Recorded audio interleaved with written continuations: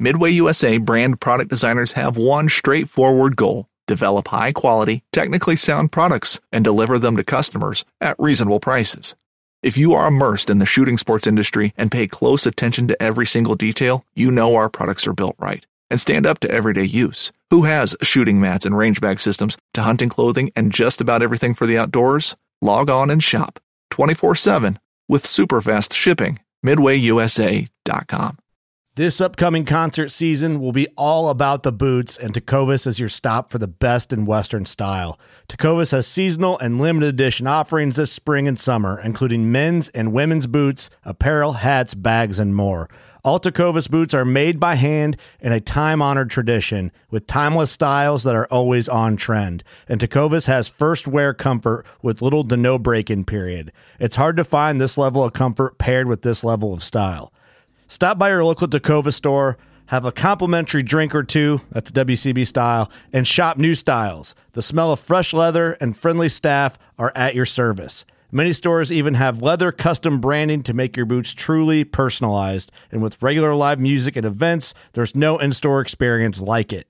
If you can't make it into a store, just visit tecovas.com. That's TECOVAS.com. They offer free shipping on all boots, as well as free returns and exchanges, and ship right to your door. Go to tecovas.com and find your new favorite pair of boots today. Fishing like a local isn't just about catching fish. It's about connecting with the environment and the people who call it home. It's about hearing the stories and traditions that have been passed down for generations and sharing unforgettable moments with the people you meet along the way. Fishing like a local is having an experience that stays with you forever. And with Fishing Booker, you can experience it too, no matter where you are. Discover your next adventure on Fishing Booker.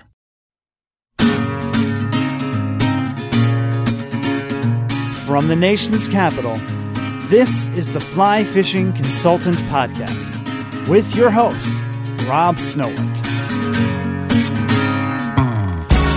Take a dose of every day. But how am I supposed to stay in a world built on empty ways? And the lessons are all the rage. Thanks for downloading the Fly Fishing Consultant Podcast. We're on Series 2, Episode 44. I sat down this morning, which is odd for a morning podcast. I felt like I should have had a Bloody Mary with me. And I discuss all things fly tying with Pat Cohen. He's a brilliant and creative individual who is changing not only how we see flies, but how they're fished and the materials going into them and the tools we use to make these flies. There was a little bit of a glitch at the beginning, so Pat and I had to recreate some of the charisma and fun of the first couple minutes of the podcast. I think you all should enjoy this one. Be sure to visit rusuperfly.com. Go see Pat at the upcoming winter fly fishing shows, the ones he will be attending. Buy his materials, buy his tools, and buy his flies. So sit back and enjoy this one. I think you're going to enjoy it. If you have not already seen the Bloomberg 6 or 7 minute video on Pat Cohen, I suggest you watch it. I just watched it now, and it definitely helped me picture where he is and what he's doing while he's talking to me, which is tying flies. Enjoy this one, everybody. All right, so we have with us today Pat Cohen. I always sit down with him at fly fishing shows, and we're distracted by things going on. So we're going to sit down today and get Pat's full story. There was a glitch, so hopefully we can recreate everything and talk the hilarity. So, Pat, where are you right now? I am sitting behind my vise in my office at my house, upstate New York, Cobleskill. What is that near? If I was going to throw a dart. What's that? New York.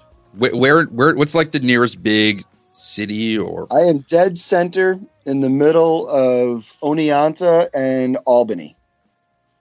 So I'm basically planted in between the Catskills and the Adirondacks. 2 hours either way. I can be in the Catskills or I can be in the Adirondacks. It's a good location. All right, yeah, so we're going to talk. Bad. Except the only problem is that I've got to actually commute to go fishing because right by me there's not much. All right. So your background is a tattoo artist. Yep. And as I mentioned earlier, somebody first thought you were a Navy Special Forces person. That's pretty funny. I've never heard that one before. I've heard all sorts of things about myself, but Navy Special Forces is a new one. Yeah. I have no military background at all. I'm grateful for the people that do, but that have served. But I am not one of them. But so yes, your background is in art. Yes. So tell us how you went from being an artist to fly tying. Well, I got out of school with a bachelor's degree in art and didn't really know what direction to go. So I ended up as a graphic designer for a while. I did screen printing. I did all sorts of things and had always loved the art of tattoo. Found it difficult to get into that industry. I went through several shops, apprenticing. It took a while to find the right blend, the right mix. There was lots of roadblocks along the way, lots of different things that kind of procrastinated my apprenticeship. And eventually I found a decent shop, or what I thought was a decent shop at that time, that I finished up my apprenticeship in and started my path down the tattoo industry, which was really good to me for a long time. And then I stopped enjoying it and fell into fly fishing one day. So you've been fishing for how long? Conventional? I fished on and off my whole life with tackle. I was a horrendous fisherman. I couldn't catch anything ever. And then one day I was out with my dad and my brother, and we were fishing on the Schoharie Creek. And my dad had dabbled a little bit in fly fishing over the years, but he didn't really know a whole lot about it. And my brother had a Eagle Claw fly spin rod combo in his trunk. And I, for some reason, just decided that I wanted to try it. And I grabbed it out of his car, and for the first time ever, what's funny is when you're being a spin fisherman at that point, I'd always thought that you wanted to kind of keep your feet dry, And I had seen on TV fly fishermen, and they were always out standing in the middle of the rivers. So I grabbed this fly rod and I walked out into the middle of the stream and started whipping it around like a bullwhip, kind of like an animal, and didn't know what I was doing. But eventually the line made it out into the water, and I don't know, something clicked and I liked it. Didn't catch anything that day, but became absolutely obsessed with the idea of fly fishing and started researching and reading, and I don't know, it just kind of went from there. Fell in love with fly fishing. Now, these days we've got YouTube for pretty much anything fly fishing related. Did you rely a lot on that? A little bit, yeah, because I am completely self-taught on the fishing end of it as well as the tying end of it. So in the beginning, I watched a little bit of casting videos and stuff so that I could learn how to actually make that line go out into the water. And then I bought a book by Lefty Kreh, actually a casting book, and learned how to cast from that book, and a whole lot of practice and a whole lot of frustration. And it just kind of went from there. And then I started researching and started reading books about fishing and fish behavior. And for that was kind of the first time. I never really spent any time researching or learning about fishing, even though I fished. And I don't know why all of a sudden having a fly rod in my hands made that change, but it was a drastic change. All of a sudden, I was very interested in all of it, and I wanted to understand fish behavior. And and then all of a sudden I started catching fish. that first year of fly fishing, I caught more fish that first year with a fly rod in my hands than I ever did my entire life with a spin rod. And it's not the spin rod's fault. It was just the simple fact that I didn't really know, even though we all thought we knew what we were doing, I really didn't know what I was doing until I started really researching and understanding the behavior of the fish that I was chasing. And putting a fly rod in my hand made me do that for some reason. Interesting. What brand is your rod of choice these days? Right now, I'm on Epix Pro Staff. They make some of the best fiberglass fly rods going right now, and I absolutely love their rods. I got to see Schmidt's 9-weight Epic recently. That thing was pretty cool. Yeah, the 9-weight is a absolute cannon. I mean, I can cast 12-inch pike or musky flies with that 9-weight all day and not be exhausted. It's it's just a powerful rod. I mean, their S2 glass, their fast glass is incredible. Top of the game for sure. What about reel? What are you pairing with that one? I use 3-tans reels. Ron is an unbelievably cool guy. They've got a great staff, and their reels are unbelievable. I mean, super lightweight, super durable, strong, unbelievably smooth drags on them. It's just a great company. Seen a lot more of them daily on social media. I know Mossy Creek just picked them up. Yep. Yeah, they're definitely a growing brand. Somebody to pay attention to for sure. There's big things coming down the pipe from them, and they really know their stuff, and they're making a top quality product. And you also kayak fish. I do. I mean, what's kayak brand you use? I just want to get your favorite brands. I'm with Jackson Kayaks.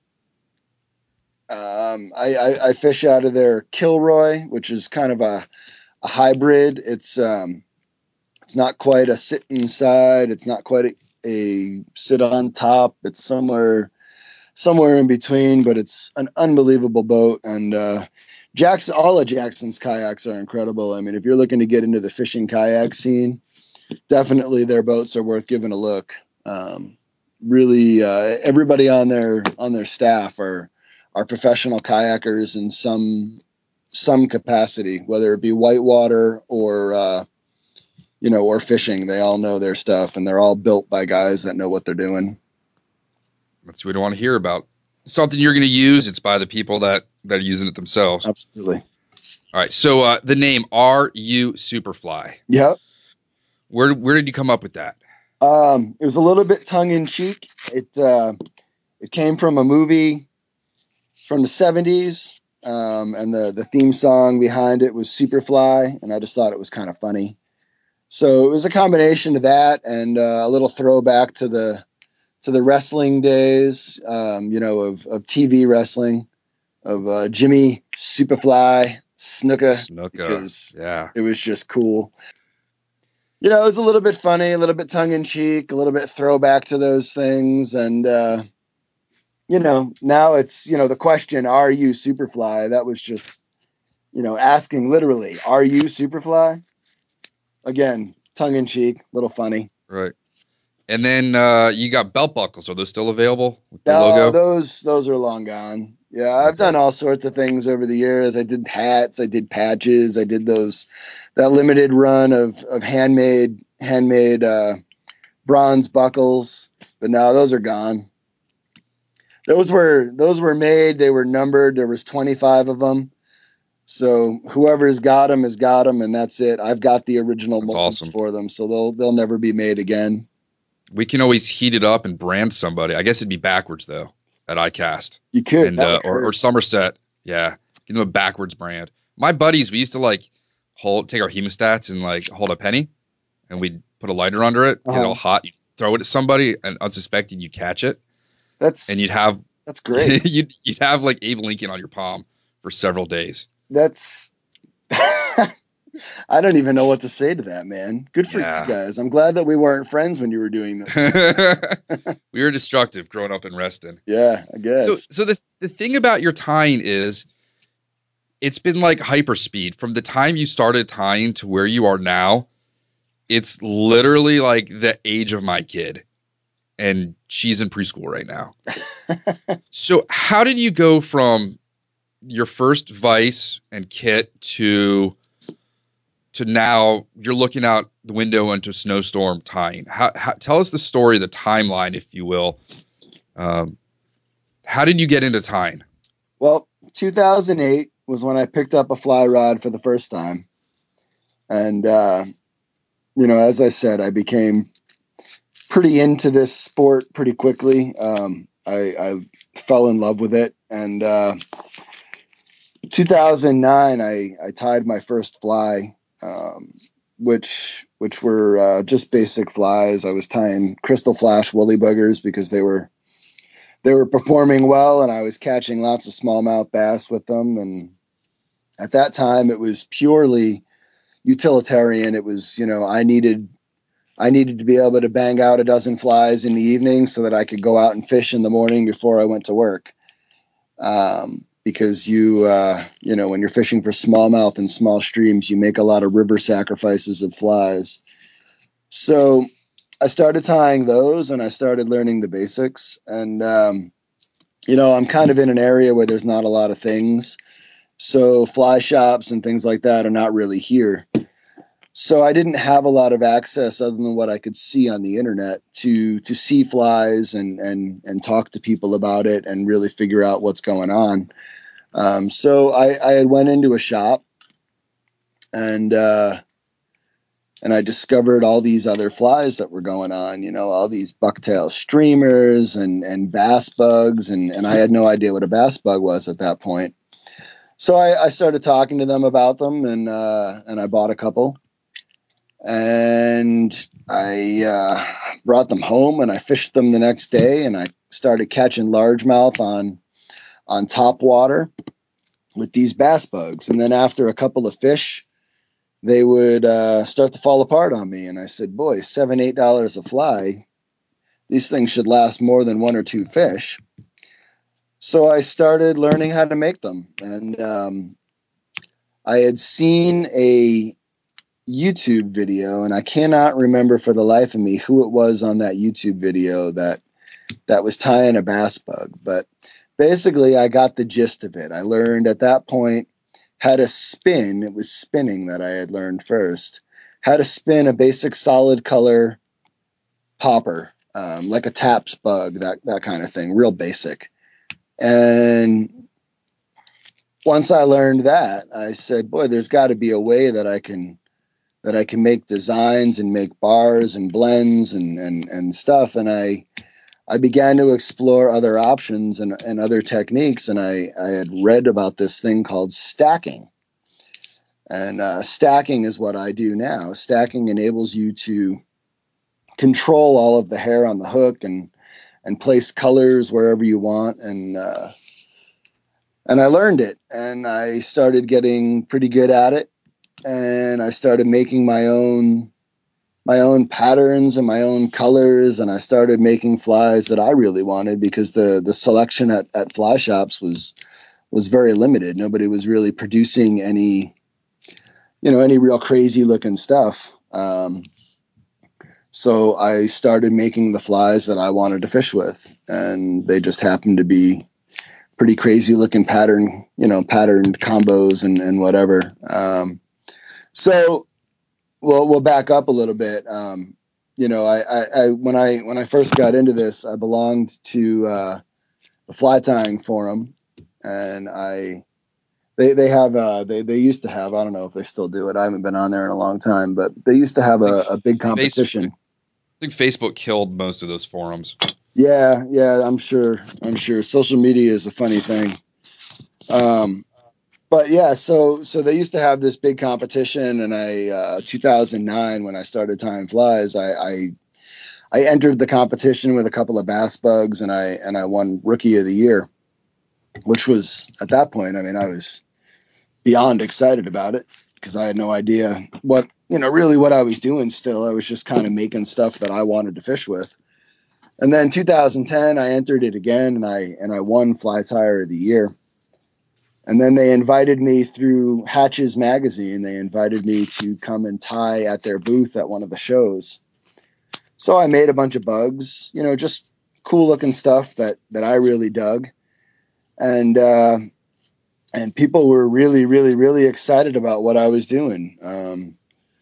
So I sold a bunch of them, and then, social media, I got involved in Facebook and stuff like that, and started putting my stuff out there, and not to sell or nothing like that. Just, I wanted feedback from other anglers and other fly tyers. And, it's nice to be able to show what you create and get some feedback on it or whatever. And people started really paying attention to what I was doing with deer hair bugs and warm water fly tying. And then I was invited on my own accord to participate at one of the fly fishing shows. So I shared a table with a guy, and my first year was unbelievable. I mean, I sold basically every fly that I had brought with me, which was, at the time, I mean, that was just like, wow, who knew that people were going to like what I'm doing so much? Because, right, again, it was nothing. It was just me making things that I really liked that I wanted to fish with. And it's pretty much stayed the same as far as that goes. I mean, I make flies that I like, that I want to fish with. So, if all goes well, other people like them as well. And so far it's worked out just that way. So yeah, that was the first. That first show was awesome, and then people started following me and checking out what I was doing, and it just kind of went from there. That show is when we first noticed the punk rocker and flies on display, where normally it's traditional Atlantic salmon flies tied with, Mesoamerican feathered kingfisher and an Australian grebe. Exactly. I've got one of Union's flies. I have a Tom Tickler he tied because it's a hilarious name. But it was the first time that your flies were on that piece of driftwood. Yeah. That was all shellacked and lacquered up. And what's the difference between a display fly and a fishable fly? Well, besides the price. Besides the price, yeah. Display flies, you're taking basic fly tying techniques and fly tying materials, and you're creating, I mean, for more or less, you're creating a work of art. You're creating a little tiny fly painting / sculpture, because that's really how I look at like the deer hair display stuff. I mean, all those colors blended together, all those, all those patterns and whatever. And especially like some of the fish that I make, you're really painting with that hair, by blending all that stuff. But what you're doing essentially is you're carving at the end of it. I mean, to come out with that final product, you're taking all that hair, you're blending it together in your hands, you're blending it on the hook, you're creating what you've got to have kind of a clear path ahead of time. I want this color to be that, or I want the bottom of this thing to be this color. I want bars over here. I want spots over there. So the idea is that you're creating this solid block of color, of hair. And then from that, you end up with this thing that looks like a giant caterpillar on your hook. And then through the use of razor blades and basically carving, like I said, you're pulling that final shape out of nothing, out of this mass of fluffy hair on a hook. So to me, a display fly, I mean, any bass bug really is a little sculpture on a hook. It's a little carving on a hook. Now, what makes a display fly versus a fishing fly? Display flies are not necessarily balanced out the same as a fishing fly would be. And what I mean by that is they look cool. There's something that somebody spent an enormous amount of time on to get all these designs and whatever. But if you put it in the water, it's not going to do what you think it's going to do. And the reason like roll over on its side. What's that? Like roll over on its side. It's not. Yeah. They're not balanced. They're not balanced to fish with because they're never meant to be actually in the water. They're really meant as a collector style piece of art. And, it's still a fairly new concept as far as taking a warm water fly, especially a bass bug, and turning it into a piece of fish art. When I started making these things, people, I don't want to say they were apprehensive, but they had never seen a bass bug viewed as collectible art before. So when I came out with that Punk Rocker series, that was really my first display style bass bug. People went nuts. They were like, "Oh my God, we've never seen such a thing." And I mean, I sold those Punk Rockers in, I think it was 35 or 36 countries. I've got people that have collected those, wow. And from there, it just went into the rest of it. I said, well, if I can make these Punk Rockers, I wonder what it would be like if I started shaping and carving and really making realistic looking fish out of deer hair. And now, the rest of that display style fly has kind of evolved from that. And now I can pretty much make anything out of deer hair. I mean, I've made birds, I've made rattlesnakes, I've made all sorts of stuff for people. It's a pretty cool medium. And yeah, what you're doing with it is definitely revolutionary. Yeah, it's fun, It offers a lot of creative range, that's for sure. Yeah.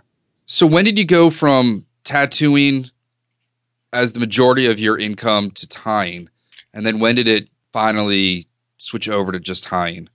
Well, I started really disliking the tattoo industry, and I had gotten, I did those first couple of shows, and I started getting a lot of requests on Facebook and stuff. People really wanted to buy my flies and whatever. And so at that point I was tattooing like 50 hours a week, and then I was tying flies another 30 on top of that. And it just got exhausting. And I made some friends with some commercial fly tyers, and I said, we started talking about the business side of flies and fly fishing, and if there was any money in it, and if I could, if there was potential for me to be able to pay my bills doing this, if I opted out of tattooing and I decided to try to do this for a living. And they all basically told me the same thing. If you're willing to work and put in the time, you can make a comfortable living. I mean, nobody's rich in this industry, that's for sure.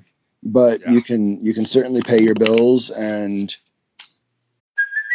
hey, it's Kaylee Cuoco for Priceline. Ready to go to your happy place for a happy price? Well, why didn't you say so? Just download the Priceline app right now and save up to 60% on hotels. So whether it's Cousin Kevin's Kazoo Concert in Kansas City, go Kevin, or Becky's Bachelorette Bash in Bermuda, you never have to miss a trip ever again. So download the Priceline app today. Your savings are waiting.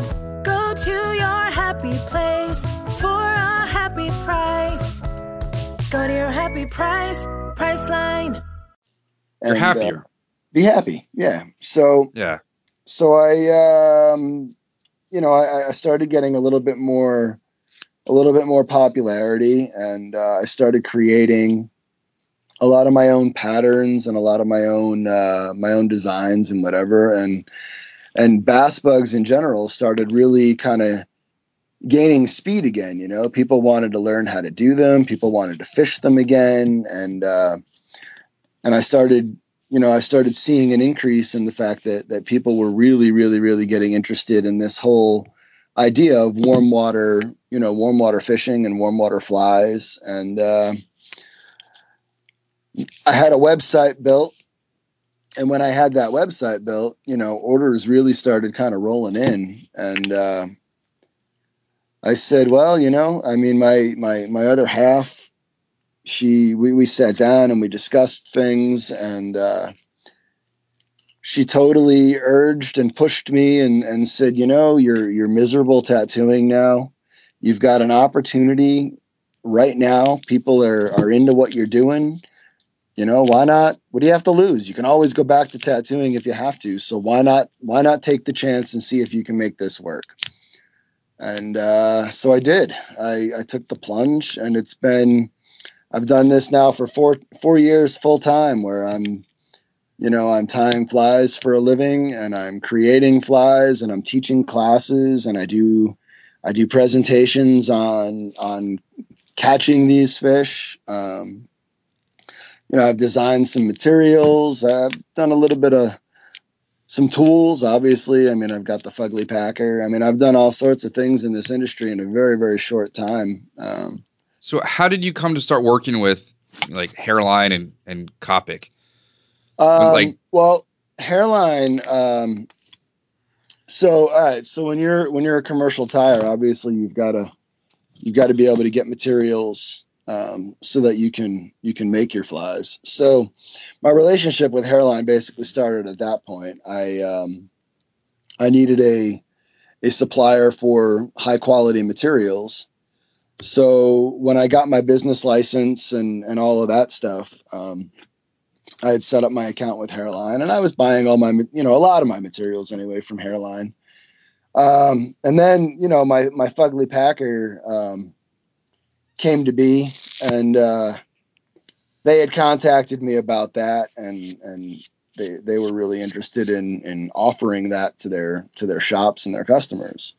So that took a little while. I mean, there's a whole long story behind the Fugly Packer. I mean, we could have a whole conversation about that alone, about what it took to bring that to market and develop it. And it was a crazy, crazy journey into the world of manufacturing to make that whole thing happen. But we could talk about that later. So they were really interested in that, and that was the first thing that I made happen on a large scale, so that Hairline could distribute it. And our relationship just kind of blossomed from there. We've done some cool things together, with a whole bunch of cool things on the way. They're just a tremendous company. All right. And I want to get more into the products later, but so now you're a professional tire, you're all over the interweb. Yep. And then there's people out there on like Facebook that say they work for you. Oh geez. Yeah. The Kenyans. Yeah. So do you want to tell some of those stories? Like is imitation, what is the thing? Flattery, imitation, there's a saying. Yeah. I mean, I think every fly tire out there has had a run-in in some capacity with the commercial Kenyan fly tires, and I've got nothing against any of them. I mean, they're trying to make a living just like the rest of us. What I don't like is when they steal images from other fly tires that have worked really hard to develop something and then put it out there as their own. And that's happened several times. I mean, it's happened, like I said, with pretty much any fly tire out there, has a story of similar content. But yeah, one of the latest ones was, I look on this guy, he contacted me, he goes, and they all start out the same. The emails always go the same. Do you fly fish? No, I don't fly fish. That's why there's flies all over my Facebook page. But so he contacted me, and I looked on his page, and his gallery is full of my flies. So I'm looking, and then it says, works at Superfly, lives in Cobleskill. I'm like, really? So, Cheech from Fly Fish Food and I, we joke about it quite a bit because he's had quite a few run-ins with them also. So I contacted the guy, and of course, the first interaction, they basically told me off. Who are you? And I'm like, well, I'm kind of the guy that owns Superfly that you're saying that you work for. And then, of course, the tone changed a little bit once they knew it was me. And I was like, look, you gotta get rid of all your photographs because you stole them all from me. And then they got real nasty and basically told me off again. And I let them all know that they were all copyrighted and whatever. And, you know, they'll be hearing from my lawyer shortly. And then, of course, everything came down. But it was just kind of amusing. I mean, yeah, like I said, they're just trying to make a living too. I get it. I mean, this whole idea of American Tide flies filling commercial bins in shops is, I don't want to say it's a new idea because it used to be that way. And then everything went to Kenya and to Sri Lanka and places like that. And now there's a big surge for American fly tires again. So these guys in these third world countries are just trying to hold on to what they had as a living. I get it. Yeah. I mean, I almost feel bad for them in a way that we're switching gears again as an industry. I mean, I think it's great. I love the idea of American made, American Tide, American whatever, but you know, they're just trying to hold on to what they had. I get it. So do you want to go into then how Bloomberg contacted you for that little web segment? Yeah.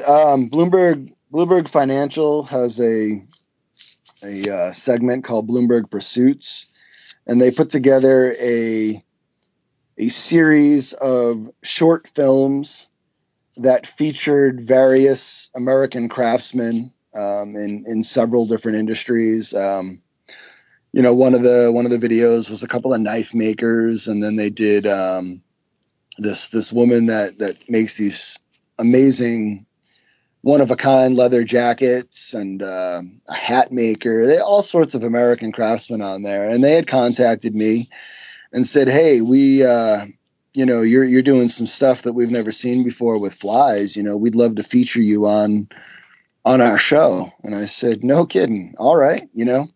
So they came out here and we spent 3 days together, and we tied some flies and we went out and fished. And, you know, really the whole thing was just showcasing why we do what we do as American craftsmen, why we make what we make, you know, how we do it, how we survive, why we survive. And, it was pretty cool. It was a cool thing to be part of. And I think really it opened up some eyes to fly tying and fly fishing that, you know, maybe people that had never seen what can be done or what is being done. I mean, one of the big things that they showed on that video was the birds that I make. And, you know, those birds are they're meant to fish. I mean, we've caught everything from brown trout to muskie to bass, you know, to pickerel on those little baby birds.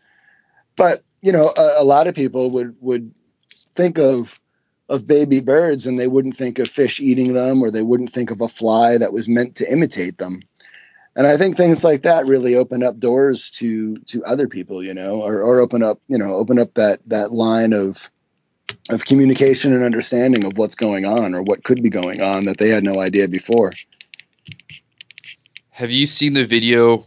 It's a joke, but it's for artisanal firewood. Oh God. Yeah. I wonder. Yeah, it was pretty funny. Yeah. Last week we were talking about Watermelon Boy, so now we're talking about the firewood. Watermelon Boy, if you didn't know, ate an entire watermelon at a cricket match or rugby match in Australia, like the rind and everything. That's amazing. They kept panning to him during the match, but it kept getting smaller and smaller. I don't know how I missed that. Yeah. All right, so I want to get into. So we've got your background now. I want to get into how and what you do things. So talk about tying. I'm assuming you probably have like a dedicated room for tying in your house. I got an office, like a whole room in my house that is just for my business.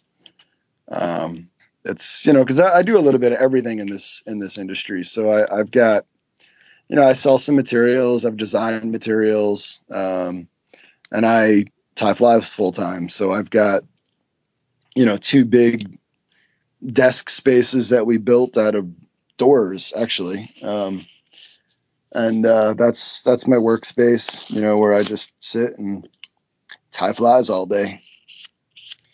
How do you have your material organized? You got like bins and drawers, pegboard on the wall? A little bit of all of that, actually. 1.5 of the walls is solid pegboard. And then I've got underneath my tables, I've got bins and rollout drawers and all sorts of stuff. I mean, my materials though I don't have a gazillion different types of materials. I mean, I've collected stuff over the years or whatever if I wanted to try something new, but I keep my materials pretty basic to what it is that I produce. And it's the same thing with selling materials. I try to offer to my customers, whatever it is that the flies that I produce, I also try to offer them the materials so that if they opt to want to make them themselves, they'd be able to do that, through my website as well. So I don't have I don't have an inventory of $60,000 worth of materials. I just can't do that. I'm a one-man operation. Yeah. Do you have a squire or a peg boy or anything that helps you out? An intern from the local high school? Are you interested? I could use one. You are getting snow up there. I miss the snow. Come on up. Yeah. Yeah, no, it's just me. I mean, it's a one-man operation. I mean, I do, on my website, I do represent some other fly tires. Like I sell some flies that are tied by a couple of other American fly tires. But as far as my flies go, I make every single one of them that goes out the door. They are all tied by me. Is it difficult to order things? Like I imagine like a chef, they're not going to want to mail order shallots, garlic, lettuce. How are you ensuring that you're getting like the exact kind of density of deer hair or length? Or you just know that hairline is picking the best of the best? Well, here's the thing is, I mean, not everything comes from one place.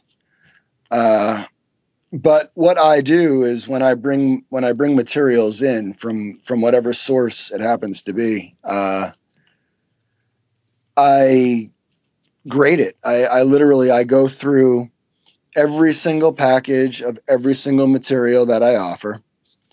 And I only sell high quality materials. So it's time consuming, but when I get, and again, I order materials from various places or whatever. But Hairline's been unbelievably good to me. And I do use a lot of their products, but just like anything else, I mean, when you're talking about natural materials, and a lot of what I use is natural materials, you're not always going to get what you want. So that's where the grading process comes in. And that's why if you look my deer hair is called select deer hair because literally it is selected.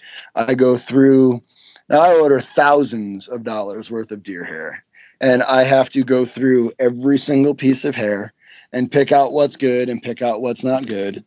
And I make sure that my customers get the very best of what I can bring in. And sometimes that's easier said than done. And sometimes you'll go on my website and you're not going to see a color there for a couple of weeks. And that's because I wasn't happy with what I could get and I won't sell it.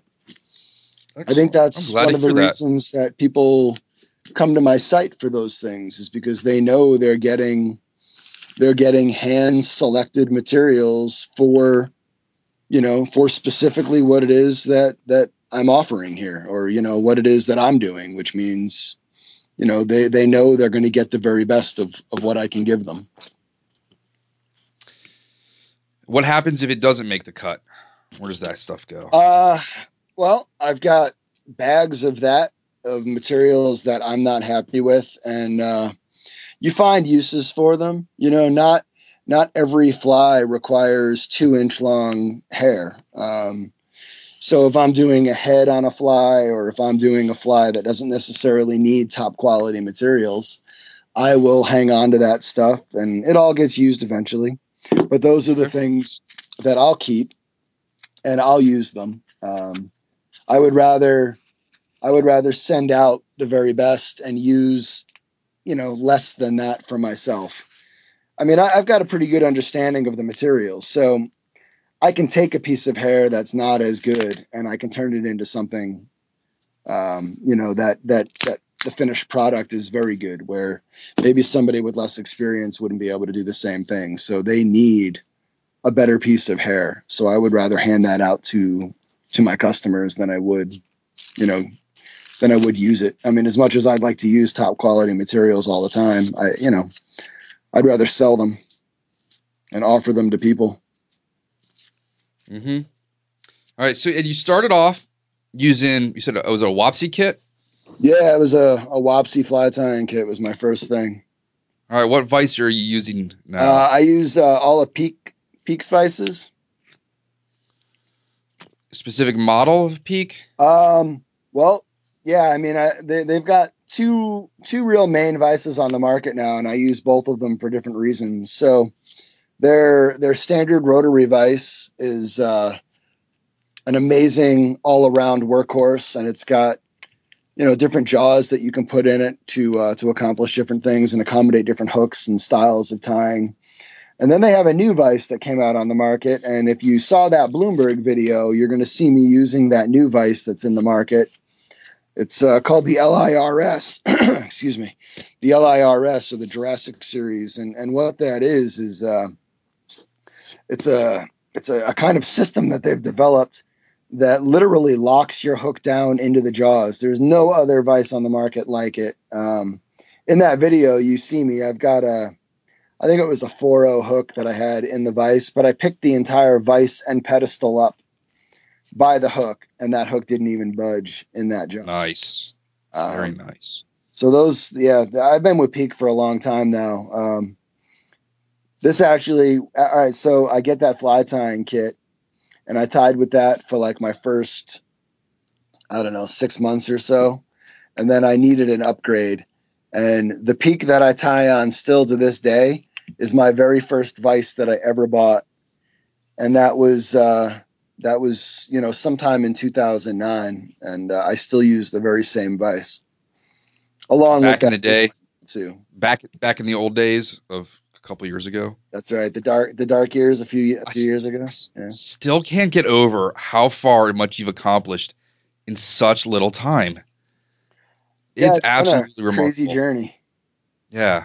All right. What about scissors? Well, I've used all sorts of scissors actually. Right now I use Dr. Slick's hair scissors. But I have a pair of scissors. Well, I've got 4 pairs of scissors actually that I'm in the process of having made and finalized, that are made specifically for cutting hair and for dealing with hair. There's, as much as I love the Slick scissors, there's things with every product that you love some, you don't like some, or, you like this, but you don't like that. So I try to take those things and I try to figure out, okay, what can I do to make that item better, or solve the problem that I'm having. So I did that with scissors recently, and I was having a problem with the scissors, and I said, okay, what can I do to make scissors better for what it is that I need them for? And I figured it out, and now I'm just waiting for the final thing to occur there so that I can bring those to market shortly. It'll be a couple months still, but they're on the way. I love how your preferences and your tying style is influencing not just the flies, but the stuff that goes into creating them for everyone else to use. So the Fugly Packer, and we'll get to some other material stuff, but yeah, well, very interesting. That's kind of what happens is that's how products come to market in general. You have a problem and then you solve the problem. And chances are, if you're having a problem, other people are having the same problem too, but because there was no solution, they just carried on in the same way. So when you have a problem and somebody presents a solution to that problem, all of a sudden that light goes on and goes, oh man, I didn't even know that this, that there was a solution to this issue. And now look what I've got. And that was kind of that's how the Fugly Packer, kind of came about. All right. If you want to talk about that. I don't know. Yeah, let's go to the Fugly. It's on the list somewhere, but let's talk about it now. It's this bright green. It looks like, I always say it looks like what you used to pull babies out with. That you grab them by their temples and pull them out. Yeah. Well, if my daughter got a hold of one, she'd probably pretend it was like a Tyrannosaurus Rex's jaw. Probably. And like attack her Polly Pockets with it. It's truly a multi-use tool, man. It can entertain your children, take down a home invader, and flip tie some flies. steaks. Yeah. If someone gets their hand cut off, they could, get a Fugly Packer. Oh yeah, just put on there. Absolutely. Yeah, that whole thing. The Fugly Packer was the first product that I created that I brought to market. It was quite an extensive project and quite a learning project. What had happened was I was beginning to pack deer hair bugs so tightly that the products that were on the market already, they weren't able to handle the pressure that I was putting on the hair and the hook. And they were bending, they were breaking. I was putting I was putting hooks in my fingers, and I said, boy, there's got to be a way that I can pack these things as dense as I want and not hurt myself at the same time. So at that time, I was still working as a tattoo artist. So the guy that I worked for also happened to build custom motorcycles. So he had some welding and some manufacturing background. So I said, hey, I've got this idea. I want to make this tool that will be bomb proof. I need to be able to put an enormous amount of pressure on this hair without the tool bending and breaking and me, impaling myself on a 4/0 hook. Now, while you're telling him this, is he just like, what the F are you talking about? Yeah, kid? Yeah. He was like, show me. You want to like smush deer hair together? Yeah. Well, he's a hunter too. So he was like, what are you talking about? So I brought in some flies and I showed him the process. And I said, what do you think?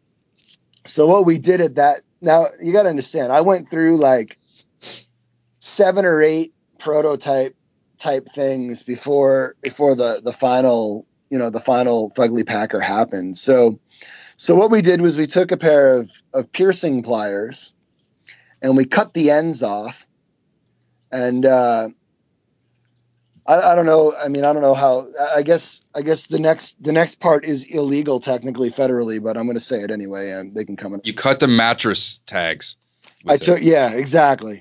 So we took a 50-cent piece and we cut it in half, and we welded it to the ends of this pliers, and then built up metal behind it to support it. And that was literally the first Fugly Packer. It was made out of a cut pair of piercing pliers and welded JFK's. on 50-cent pieces.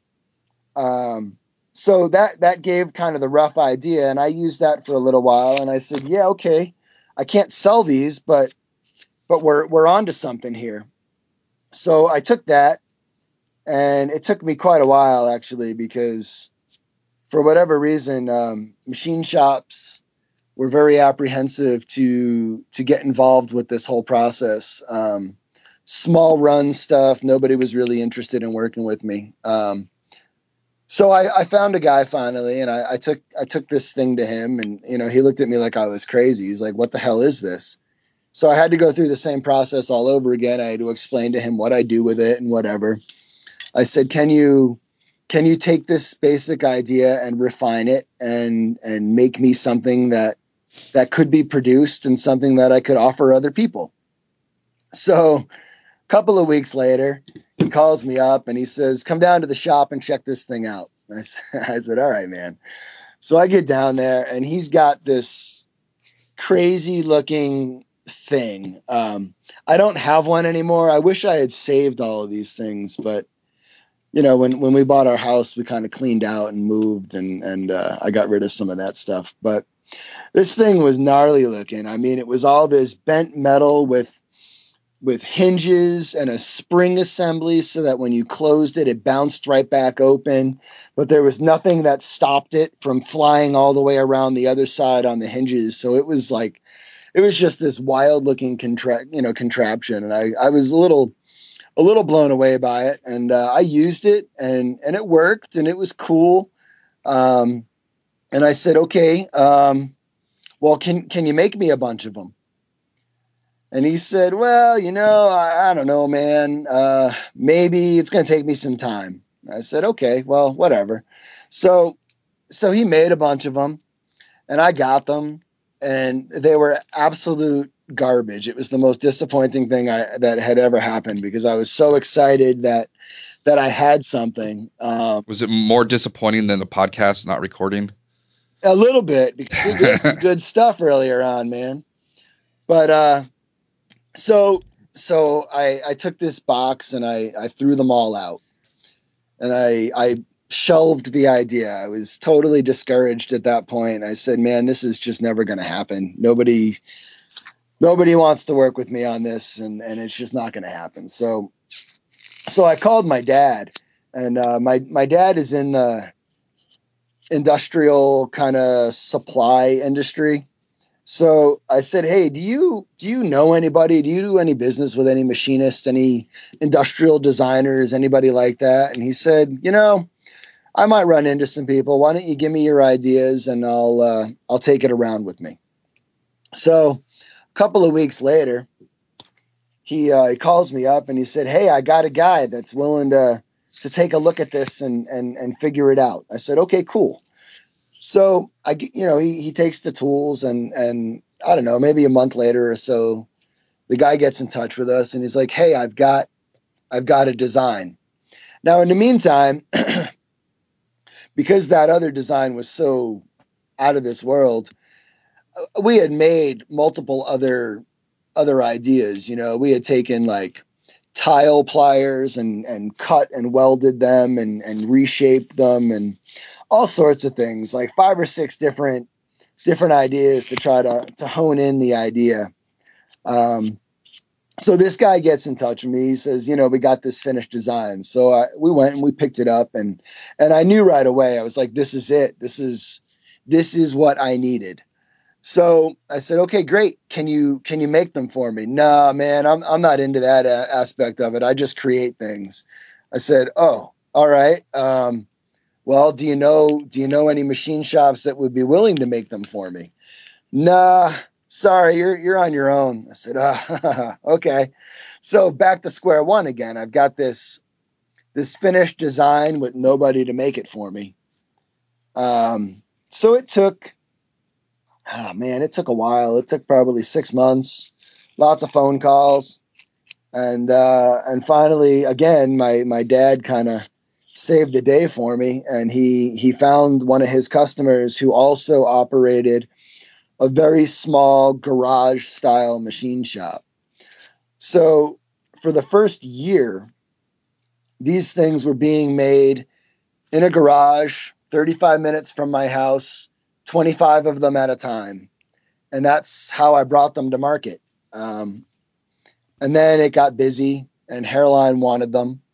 And it took over a year for me to find another machine shop, a bigger scale machine shop that was willing to work with me on these and make them. And, but I kept it in America. I mean, I'm not going to lie. I had a moment of weakness and I said, well, maybe a Chinese company can make them for me. And I tried and they were worse than the first box of scrap metal that I got. So they all went in the garbage and I said, you know what? I need to be a fully American company. And, so I went back to the grind and went back to making phone calls and I got CAD drawings made of it and finally found a shop in Colorado that was willing to make these things for me. And now they are produced in Colorado and Hairline distributes them all over for me. And it's been pretty cool. We're going to get you on Shark Tank. I don't think that'll work out, but okay. But yeah, that's the story of the Packer, man. It's, one of those things. I just never gave up on it. Although there were a couple of times that I was questioning my sanity in pursuing it. But now I'm glad I did, it worked out pretty well. What's the retail price on a Fugly Packer? The big one is $29.95 and the smaller one is $28.95. Okay. Excellent.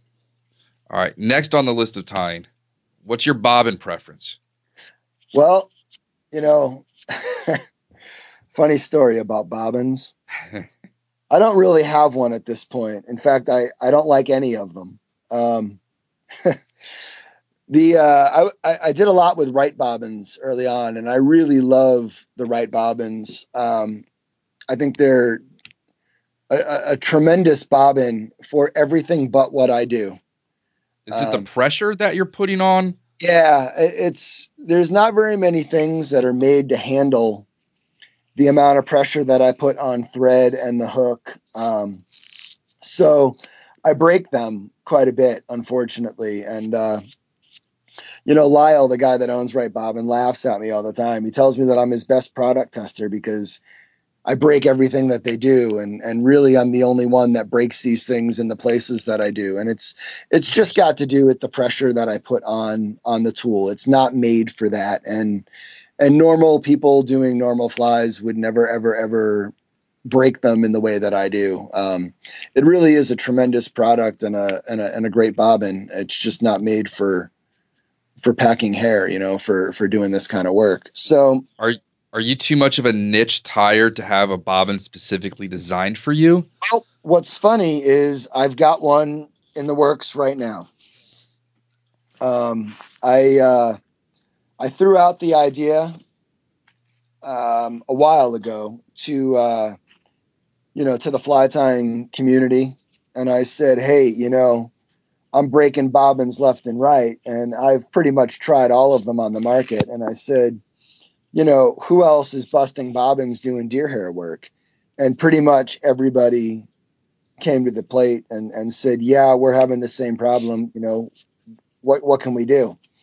And I said, well, I can make one. And that's what I'm doing now. I've got a friend of mine who is a absolutely brilliant machinist and designer. And I tossed around some ideas and I drew a design. And what I did was I basically took all the bobbins over the years that I broke and I had a pile. Find that weak spot?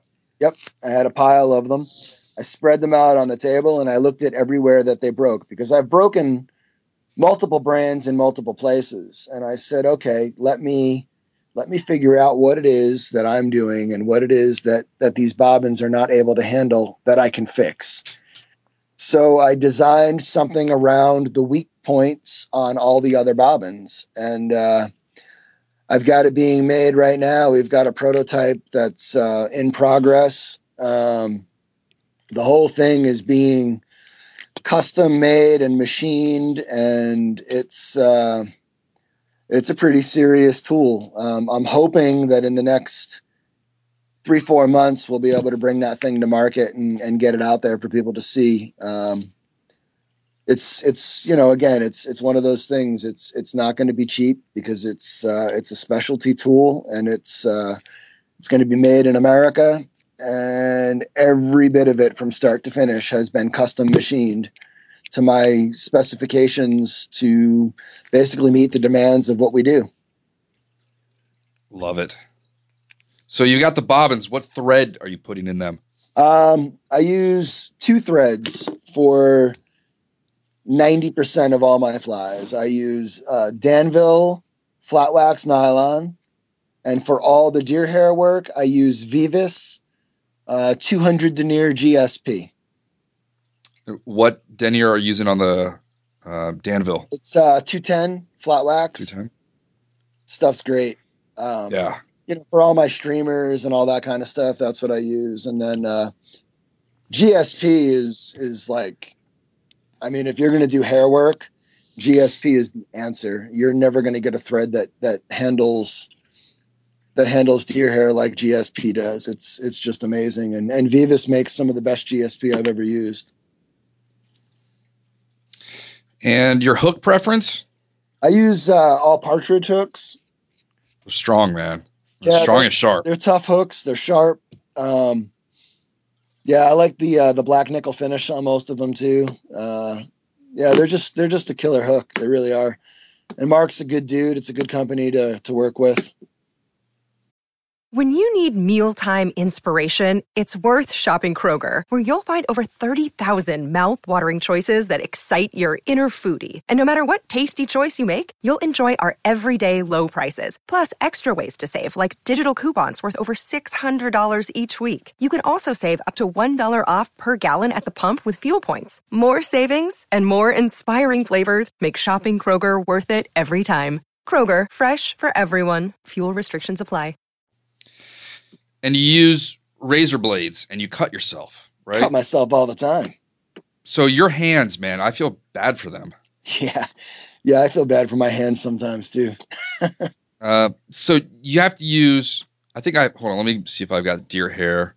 Okay, we'll get to that later when you ask about it. Preference for brand of razors? Wilkinson swords are the ones that I use. They are, by far, they last the longest and they're the sharpest that I've ever used. They're not the cheapest, that's for sure, but I really think that they're one of the better blades. I mean, here's the thing: it's like using a knife. You know, what's a dull knife is a dangerous knife, and it's the same for the razor blade. You know, if you've got a dull blade, get rid of it because you're going to hurt yourself. Or, you know, the biggest thing is, you know, you spend an hour getting hair on this hook and you make all your designs, and then you have to push a little bit too hard with that razor blade because it's not quite sharp enough. And then you take a divot out of your work, or you cut through it and you hack your thread, and, you know, you just wasted an hour of your life. It's all lost. You got to start over again. It's just not worth it for the 50 cents a razor blade costs. Throw it out and get a new one. Yeah. Any development of a razor holder for you? Well, you know, or chainmail. There's chainmail gloves you can get. There is chainmail gloves. I've thought about that before, but there might be something a little razor blade type holder situation that may be in the works. Nice. All right. Let's see what else. I have, what brand of dye do you use? So I must have written that down after looking at pictures of you dyeing something. Well, I don't. So we were talking about like the Ultra Suede stuff. Yeah, that's where I got it. Yeah. Are you using like Kool-Aid, or are you using RIT? What I use on the Ultra Suede is it's called Dynaflow. It's a liquid silk dye.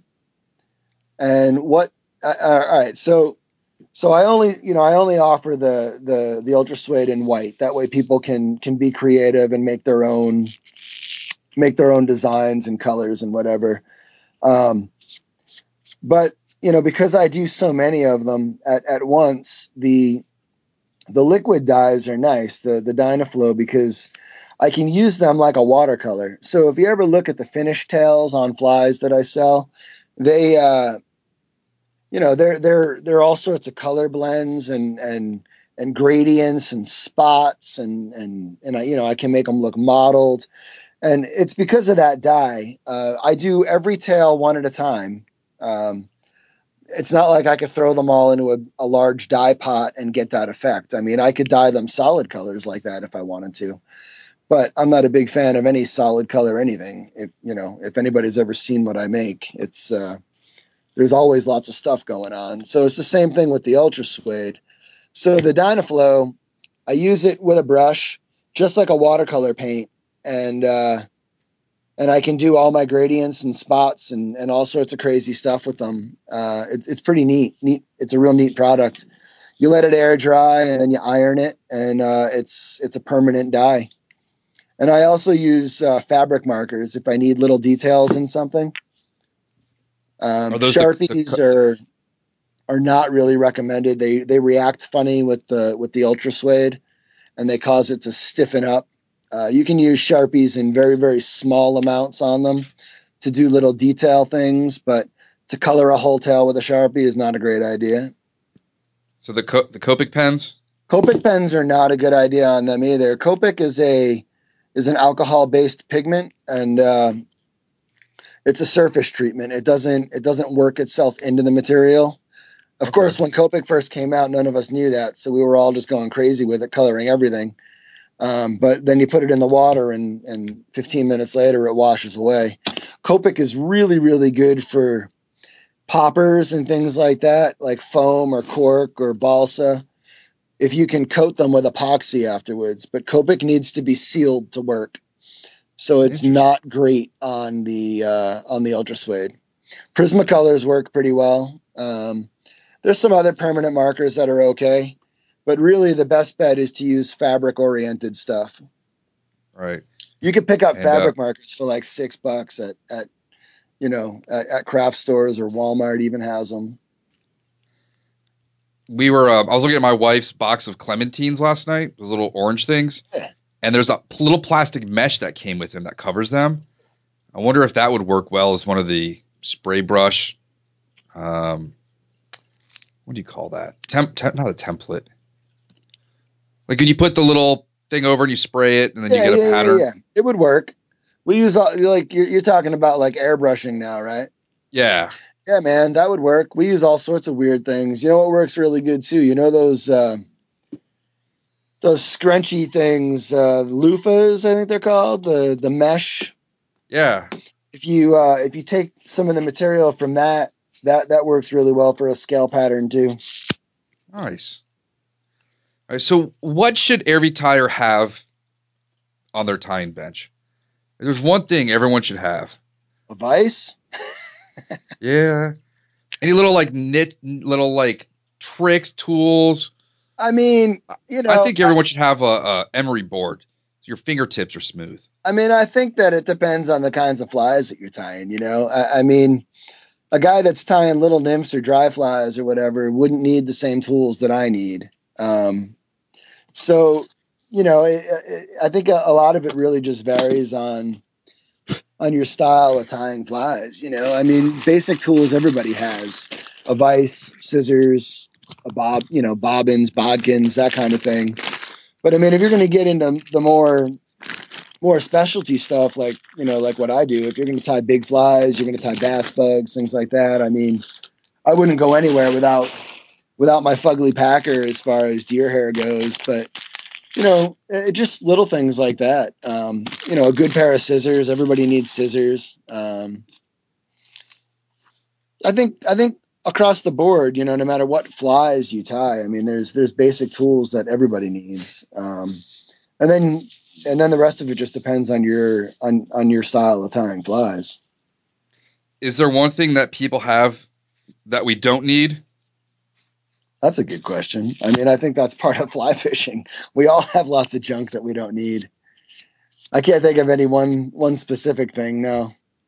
Yeah, neither can I. I just thought I'd throw it out there. Okay, let's talk about something that your e-commerce on your site. So you got the Fugly Packers. Yep. And you got the creature stuff. So how did you come about saying, I just don't like the Ultra Suedes that are out there, or there's something I want to make that works better for me? Like, you've got the new frog tails this year. Yep. That look like they're just going to spin across the water surface. Oh yeah, man. They're crazy in the water. So that stuff, all right, long story short, soft plastics in the professional bass world, they're incredible producers of big fish. Many tournaments have been won on soft plastics because of that finesse style fishing. So I look at soft plastics and I go, man, there's got to be a way to bring that idea into fly fishing. So, of course, there are other companies that have Ultra Suede products on the market. I mean, using that. Hang on a minute, I got a call coming in. Okay. I think I hung up on it. Okay, I did. Well, my wife's texting me to go get sandwiches for lunch. Nice. Get me one too. I know. So, there are Ultra Suede products on the market before mine, and other other companies have used various other fabrics and materials and suede and chamois and whatever to kind of try to imitate that same thing. So the concept itself is not, it's not original, it's not new, it's nothing like that. But the shapes are new, and the motions are different. And I guess, I had tried a bunch of the products that were on the market already in hopes that they would do exactly what it was that I was looking to do. And they fell a little bit short. I wasn't getting the exact motions that I was looking for. I wasn't getting the right silhouette that I wanted. So I started fooling around, and Ultra Suede seemed like one of the better material choices because it doesn't break down in the sun. Water Hooks doesn't don't beat penetrate it. What's that? You can't, I used to use the rubber spinning tails. Yeah, they don't last. Get ripped off, and the hook would penetrate them, and then it wouldn't spin. They fell apart. Yeah, exactly. And being a guy that loves to chase pike, I needed something that if it got punctured, it wouldn't tear. So I tried silicone, I tried latex, I tried a bunch of different stuff, and it was just not the durability that I was looking for. So I said, okay, maybe these other companies are onto something using Ultra Suede. So I started fooling around with shapes and whatever. And like my tail, my attractor tail is a good example. Now you cut something, right? You cut it and you're like, oh man, I got the perfect shape. This is going to be awesome. And then you get it in the water and it doesn't do anything that you think it's going to do. And you're like, oh. Your bathtub? What's that? I remember you bathtub with a stick and you're dragging them back and forth. Yeah. Yeah. I mean, so R&D, you got to cut it and then go back to the drawing board, and that's it. Yeah. I mean, you come up with your initial shape or your initial motion, and then you cut it out and you test it. And when you're getting close, you're like, okay, let me refine this. Let me refine that. So my attractor tail, I wanted to imitate specifically a Mr. Twister style tail where you get that kind of double corkscrew look. So it took me, I made 26 tail designs before I was able to get that exact motion that I was looking for. And all of them have been like that, they start off with an idea. I need this to do this. Like there was nobody that had realistic frog legs on the market, and it wasn't that I was looking for a motion out of those frog legs, because most of the time, if you ever actually watch a bass eat a frog, that frog is at a standstill. It's just chilling in the water. The silhouette. Yeah.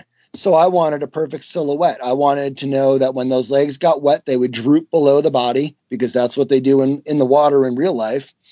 And they gave that perfect silhouette. When a largemouth is looking up, I wanted it to actually look like a frog. And that's what I did. So all of that stuff has kind of come out the same way. I was filling a gap that I didn't feel we had naturally in fly tying. So it was just my answer to those things that I was looking for. And what do you use? You get a swatch of Ultra Suede, which I've tried to find. I've never really, I thought I found some at what'd you call it? Textile store in Philadelphia. Yeah. They're like, oh yeah, we'll cut you, like a 10 square piece inch. And it was nothing like Ultra Suede. So I've never really found the stuff, but people have told me it's difficult to cut your own shapes. Is that true? It's very true. Yeah. All of mine are laser cut. Right. It's unbelievably tough fabric. I go right to the company that actually produces the real Ultra Suede. There's knockoffs and whatever, and it's very, very expensive. I mean, the material itself is unbelievably expensive. I get a little bit of a break on it because I buy such big quantities of it, but it's still, I mean, if people saw my material costs, they would, between that and getting them laser cut in the States, these things they're cut for me they're cut in New York.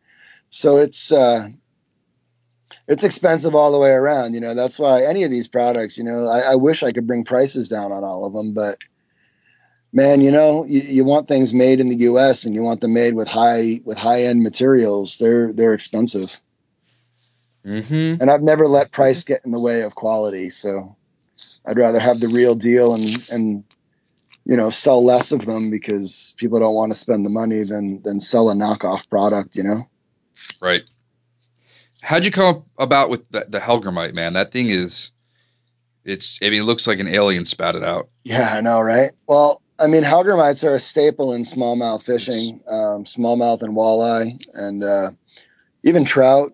Trout go crazy over big Hellgrammites. So, there's been all sorts of Hellgrammite patterns on the market. Harry Murphy's got one. Everybody's tried to imitate them. I mean, woolly buggers, for better or worse, imitate a Hellgrammite. But yeah, what had happened was my stepfather and I fished together almost every weekend in the summer. And we were out smallmouth fishing one day, and he was absolutely beating the snot out of the fish, and I wasn't catching anything. And I couldn't figure it out. I was like, what the hell are you doing that I'm not doing? Because, man, I'm throwing everything I have at these things. And I looked, and he had on this little soft plastic, realistic Hellgrammite. I mean, the shape was dead on. And he was just kind of jigging it along these seam lines. And he was just, every other cast, he had a 16 to 18 inch bass on. And I was like, man, that's crazy. I don't have anything that's going to imitate that. So, I don't know if they were keying in that day on that exact silhouette or whatever. I mean, this thing looked like a Hellgrammite. I mean, it had the little rubber legs on it, it had everything. And I said, well, geez, I need to make one of these things. So back to the drawing board. At that point, I already had the tail out. Or no, I didn't actually. The Hellgrammite was my first design. So I started fooling around, and I started making the Hellgrammites, and I made them and I tested them all year that year. And they were awesome. I mean, I was catching fish left and right on these things, big walleye and smallmouth, and I caught some carp on them. And I said, yeah, this thing is a winner. So I had it made, and unfortunately, by the time I had them produced, somebody else had already had that same, kind of a similar idea, and came out with their own Hellgrammite style looking ultra suede cutout. And then, mine followed that, which was unfortunate because I'd been working on it for a year. But it's one of those things that I don't bring anything to market unless it's fully tested and proven first. I just won't come up with an idea and throw it out there. It's got to be worked thoroughly, not only by me, but I work with a group of guides all over the country that also test all my flies and my materials and stuff before I bring them out.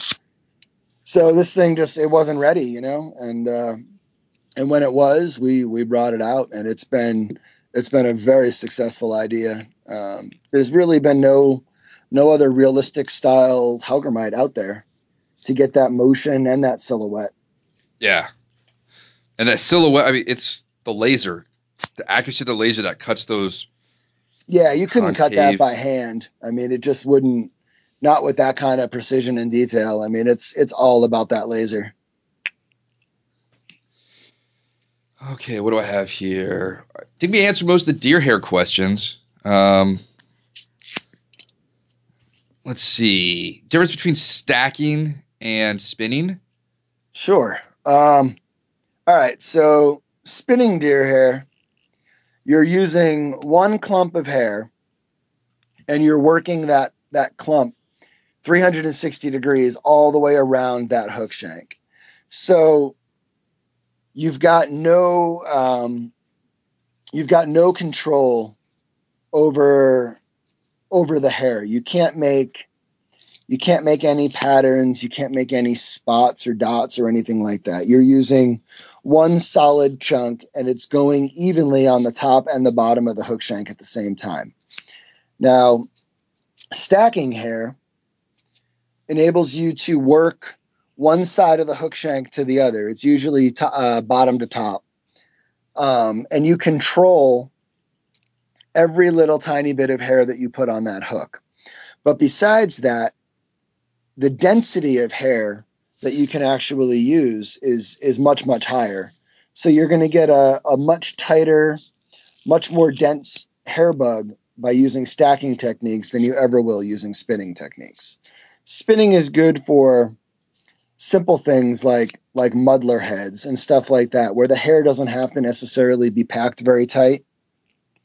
Stacking is going to be really for your bass bugs and things where you need a lot of hair and you want to put some design into the hair. And a lot of the hair, that gives it the buoyancy to stay up on top of the water. Yeah, deer hair, when the deer is harvested, what keeps deer warm in the wintertime is the fact that the cellular structure in the hair changes. People think that deer hair is hollow like a straw. It's not, but the cellular structure changes and the cells become more hollow, which insulates, it helps trap the body heat into the body. And, and that's when the deer are mainly harvested for this. And that's also what allows deer hair to be buoyant. How do you figure out when you want to have like a black bar with 3 yellow dots going across it? You can visualize that when you're stacking all that and packing the hair in there, that when you cut it, can you visually see the final product as you're putting it in there? Oh yeah. Yeah. Everything that I do is purposeful. Once you learn the techniques and once you understand how to make all those things, then you completely visualize it before it's made. Every piece of hair that you're putting on there, what it's going to do and what it's going to create in the end. That's what's nice about stacking is you've got total control over every aspect of it. So you know exactly what it is that you're creating. Should this be intimidating to people? Get your DVD and make it less intimidating? I think that's exactly it. My DVD really breaks it down so that anybody with a little bit of practice can learn it. I think that's why bass bugs were a bit of a dying thing for a while. People were afraid of it. They didn't understand how they could manipulate that material to do those things. And my DVD, the whole goal of those DVDs were to break it down and make it so that anybody could do it. Look, I wanted to take the intimidation factor away from it and show this is how you do it. And then from there, the only thing that stops you is your creativity. Those DVDs lay out all the techniques that you would ever need to know. And it definitely helps that you've developed tools to make it easier for others to do this. Yeah, I got to be honest, at this point in time, and it's my tool. I make money selling them. But without that tool, I wouldn't be able to do what it is that I do with these hair bugs. The density, if you get one of my bugs and you squeeze it, you can't even compress the hair. It's cork tight. And I wouldn't be able to do that without this tool. And what's the time frame on a fishable bass bug? Depends on the size and the complexity. I can get one done in half an hour. Some of the more complex ones take a lot longer than that. They could take anywhere from 45 minutes to an hour and a half, depending on what I'm doing with them. It really just depends on how big it is and how complex you want to make it. What about like a display? So you just finished up, I think it was like maybe a muskie or a pike? Yeah, they're well over 3 hours a piece. There's lots of work that goes into those. Do you have the TV running like Judge Judy and Price is Right? No TV, man. Radio. We do some, do some music. But I don't like to, when I'm working, man, I don't want to be distracted by things like that. So I just kind of put the radio on and plug away. All right. What other display species do you tie? There's brook trout. I've done bald eagles. I've done brook trout, brown trout, rainbow trout. I've done some steelhead, smallmouth, largemouth. I make bluegills. I did a crappie over the winter for a guy. I've done perch. I've made big snakeheads for the Bears Den in Massachusetts. He's got a couple of big snakeheads that I made out of deer hair for him. Scott. I've done all sorts of stuff, man. Pretty much, if somebody contacts me and they say, hey, we want you to make The blobfish. Yeah, a blowfish or whatever, I mean, I can pretty much, I mean, it may take me a little while, but I can pretty much figure out how to make that happen, or at least a reasonable facsimile of it anyway. Any bizarre requests you've had? No, I don't think so, man. Nothing. Actually, you know what? Yeah. I just had a guy get in touch with me. He wants me to make. He saw I made a rattlesnake last year for a clothing company out in Oregon. At a deer hair. It was a foot long. I think it was crazy looking. But, all articulated? Yeah, the whole thing was articulated. It had, it must have had, I don't know, 10 or 12 segments to it. That was a lot of work. That was about 6 hours, 7 hours of tying. But I just had a guy contact me, and he wants me to make. There's this centipede that it's in the jungle somewhere, and it's like a foot long, and he wants me to make one of those for him out of deer hair. So that'll be kind of cool. Those things are all blue. Yeah, I mean, their colors on them say, "Don't come near me. I will F you up, dude." Yeah, it's fun. That should be fun. Stuff like that is awesome, though. I mean, I love pushing what people think of as, I mean, all right. So when you get to that point and you're doing things like that, I mean, you're no longer tying a fly, even though you're using traditional fly tying techniques to do it. But I love pushing the envelope of what people think you can do with deer hair, So you're working more from a sculptural perspective and an art perspective at that point.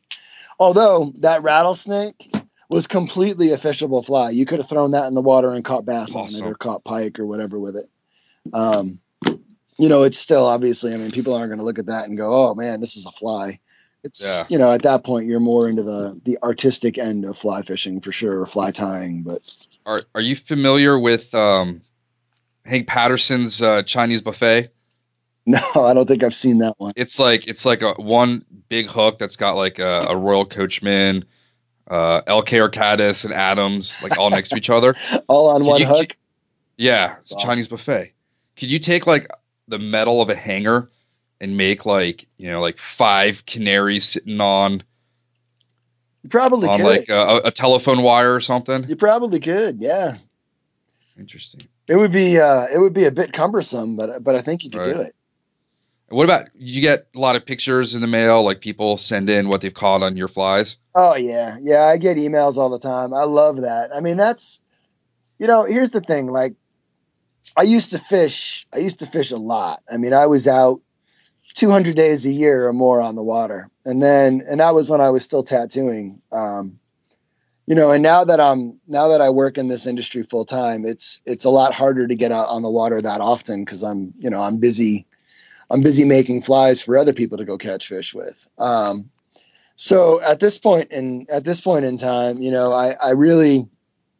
I look forward to getting those pictures, because, if I'm sitting here for 14 hours a day at my vise, it's nice to be able to live a little bit vicariously through some of my customers that are doing cool things that I might not be able to get out and do as often. I still fish. I mean, I still fish quite a bit, but not as much as I used to, that's for sure. So I love the success photos. And even more than that, I love the pictures of the flies that I've inspired. Like, somebody, maybe they'll buy my material, or somebody will have gotten the DVD or something, and then all of a sudden they're in love with making bass bugs themselves, and they're sending me pictures of their creations. I love seeing that stuff. Nice. And while you're doing this, do you wear one of those like hair cutting aprons so everything just kind of goes off of you? I should, but I don't. I have to vacuum a couple times a day in my office. It's a disaster. Right now it's covered in hair everywhere. I vacuumed gotta have it Rosie. this morning, but it's since Rosie we've been talking, I've been working nonstop. Yeah. Rosie from the Jetsons would help. Yeah. Yeah, I should get one of those like robo vacuum things. I think it would scare the hell out of my cats, though. That's why we don't have a Roomba. I think my dog would freak out. Oh yeah, it wouldn't be good. The cats like the fly tying room a lot, anyway, so I don't want to freak them out too much. All right. So everything we've been talking about so far is based on the abundance of warm water fishing near you. Yeah. Do you get out any exotic locations? I don't. You know, it's funny. I just had this conversation with a guy yesterday. You know, I think about stuff like that sometimes because I make a lot of flies for guys that are going to the Amazon and they're chasing all sorts of exotic fish and whatever. And I mean, I think that stuff's awesome. And, you know, one day maybe, but I don't pine for that. Like it's not something that I'm like, oh my God, I've got to go to British Guyana and go catch, you know, wolffish or whatever. I love the fishing that I do so much. I feel like as many bass and as many carp and as many pike as I catch, I really don't feel like I'll ever get tired of that. I love those fish so much that I don't really have a need for that. Like, you know, I am fortunate enough that I get to do a lot of traveling inside the US. You know, I do a lot of presentations and I teach classes and stuff. So, you know, I get to fish around the country for similar species or whatever. And I love that. Like I was in Texas in May and I got to fish it was a goal of mine to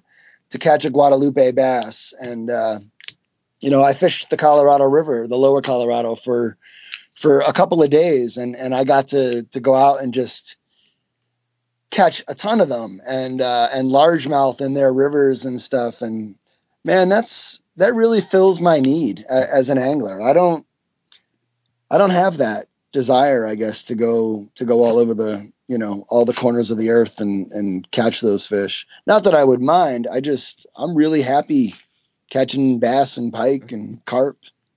Just think of all those bowel issues you're avoiding by traveling to these places. That is a concern. It's more, you ever watch that show Monsters Inside Me? I saw one where she's like, and I sat down on the toilet and something came out and they used like night crawlers from Walmart. And I'm like, yeah, that's not Ascaris. Yeah. Which is a funny name for a worm that comes out of your Ascaris. Yeah. Yeah. Yeah. But you know, the point is the things that get you in those places are so small that, you know, there's no preventing that sometimes. Not that would stop me, but I'm definitely avoiding any kind of like botfly incident or anything like that. Yeah, botflies, if you want to gross someone out, look up botfly and then eye. Yeah, I'm good with that, man. Yeah, I loved parasitology. That was one of my favorite classes in college. Really? Makes you want to rethink about eating ramen sometimes. Yeah, you know, I saw an episode of that and I stopped eating sushi, and I love sushi, and I stopped eating sushi after that because of the parasites this guy picked up that basically turned his brain into Swiss cheese from eating sushi. Wow. I'm not a hypochondriac, but shit like that freaks me out, man. Yeah. I got to be careful at Somerset with the hot dogs, man. You know, you're going to get some Somerset tapeworm. Yeah, dude, it's no good. So speaking of Somerset, you got some shows coming up? Yeah, the New Jersey Fly Fishing Show at Somerset is coming up here in a couple of weeks, so I'll be there. I don't do as many shows as I used to. Not that I don't enjoy them. I just business is good, and the commercial end of what I do. You know, springtime orders. Unfortunately, like all the shows are in the wintertime. So at that same time, I'm also doing all my spring orders for shops and stuff like that. But what I've done more of recently is I'm teaching a lot more classes in the wintertime. Like I'm going to shops and I'm doing deer hair classes and I do presentations and stuff like that versus going to huge shows all over the country. I like that more of an intimate space where I can actually talk and teach people. You have to send your intern to the shows that you can't make it to. I need, once I get one, maybe, you know? Yeah. I mean, I like local high schools. The shows are fun, you know, but there's something cool though about sitting down with a group of 10 people that are just so into the idea of making bass bugs and you know, or I did a couple of pike streamer classes this last year, and there's something so rewarding about that, about sitting down in a group like that and having everybody leave feeling confident that they can go home and do this now. You know, that's the part that I really like. All right. So anything else you want to talk about? Nah, I mean, I think we've touched on a lot of things, man. Is there anything else you want to know? Not really. I'm trying to think of anything that we covered in the first part. Elvira, and we talked Toxic Avenger. Yeah, I'm hoping that stuff, you're able to pull that stuff out, man. Man, this software for, I don't know, dude. I mean, the first 3 times conversation without Elvira and the Toxic Avenger. Yeah. Is there anything else we missed out on? Advice you'd have for anybody getting into fly tying that's listening to this? I mean, you know, the big thing is don't get overwhelmed and don't give up. I mean, whether it's big streamers for trout or bass or pike or you're making bass bugs or you're making dry flies or whatever, you know, don't give up on it. It may be frustrating at first, and now my learning curve was pretty steep because I taught myself, but there are so many groups out there that you can join, local clubs that can shorten your time up a lot at the Vice learning. And don't get sucked into the BS on social media either. There's so much negativity in that aspect of fly tying and fly fishing. Don't let that stuff get you down, you know? Yeah, some kid will post like, "This is my first fly I've ever tied. What'll it catch?" And people are like, "You'll get a wet trash bag. That thing's a piece of junk." Yeah. It's like, don't be an online bully. Yeah, I don't understand that. I don't understand how we've gotten to that.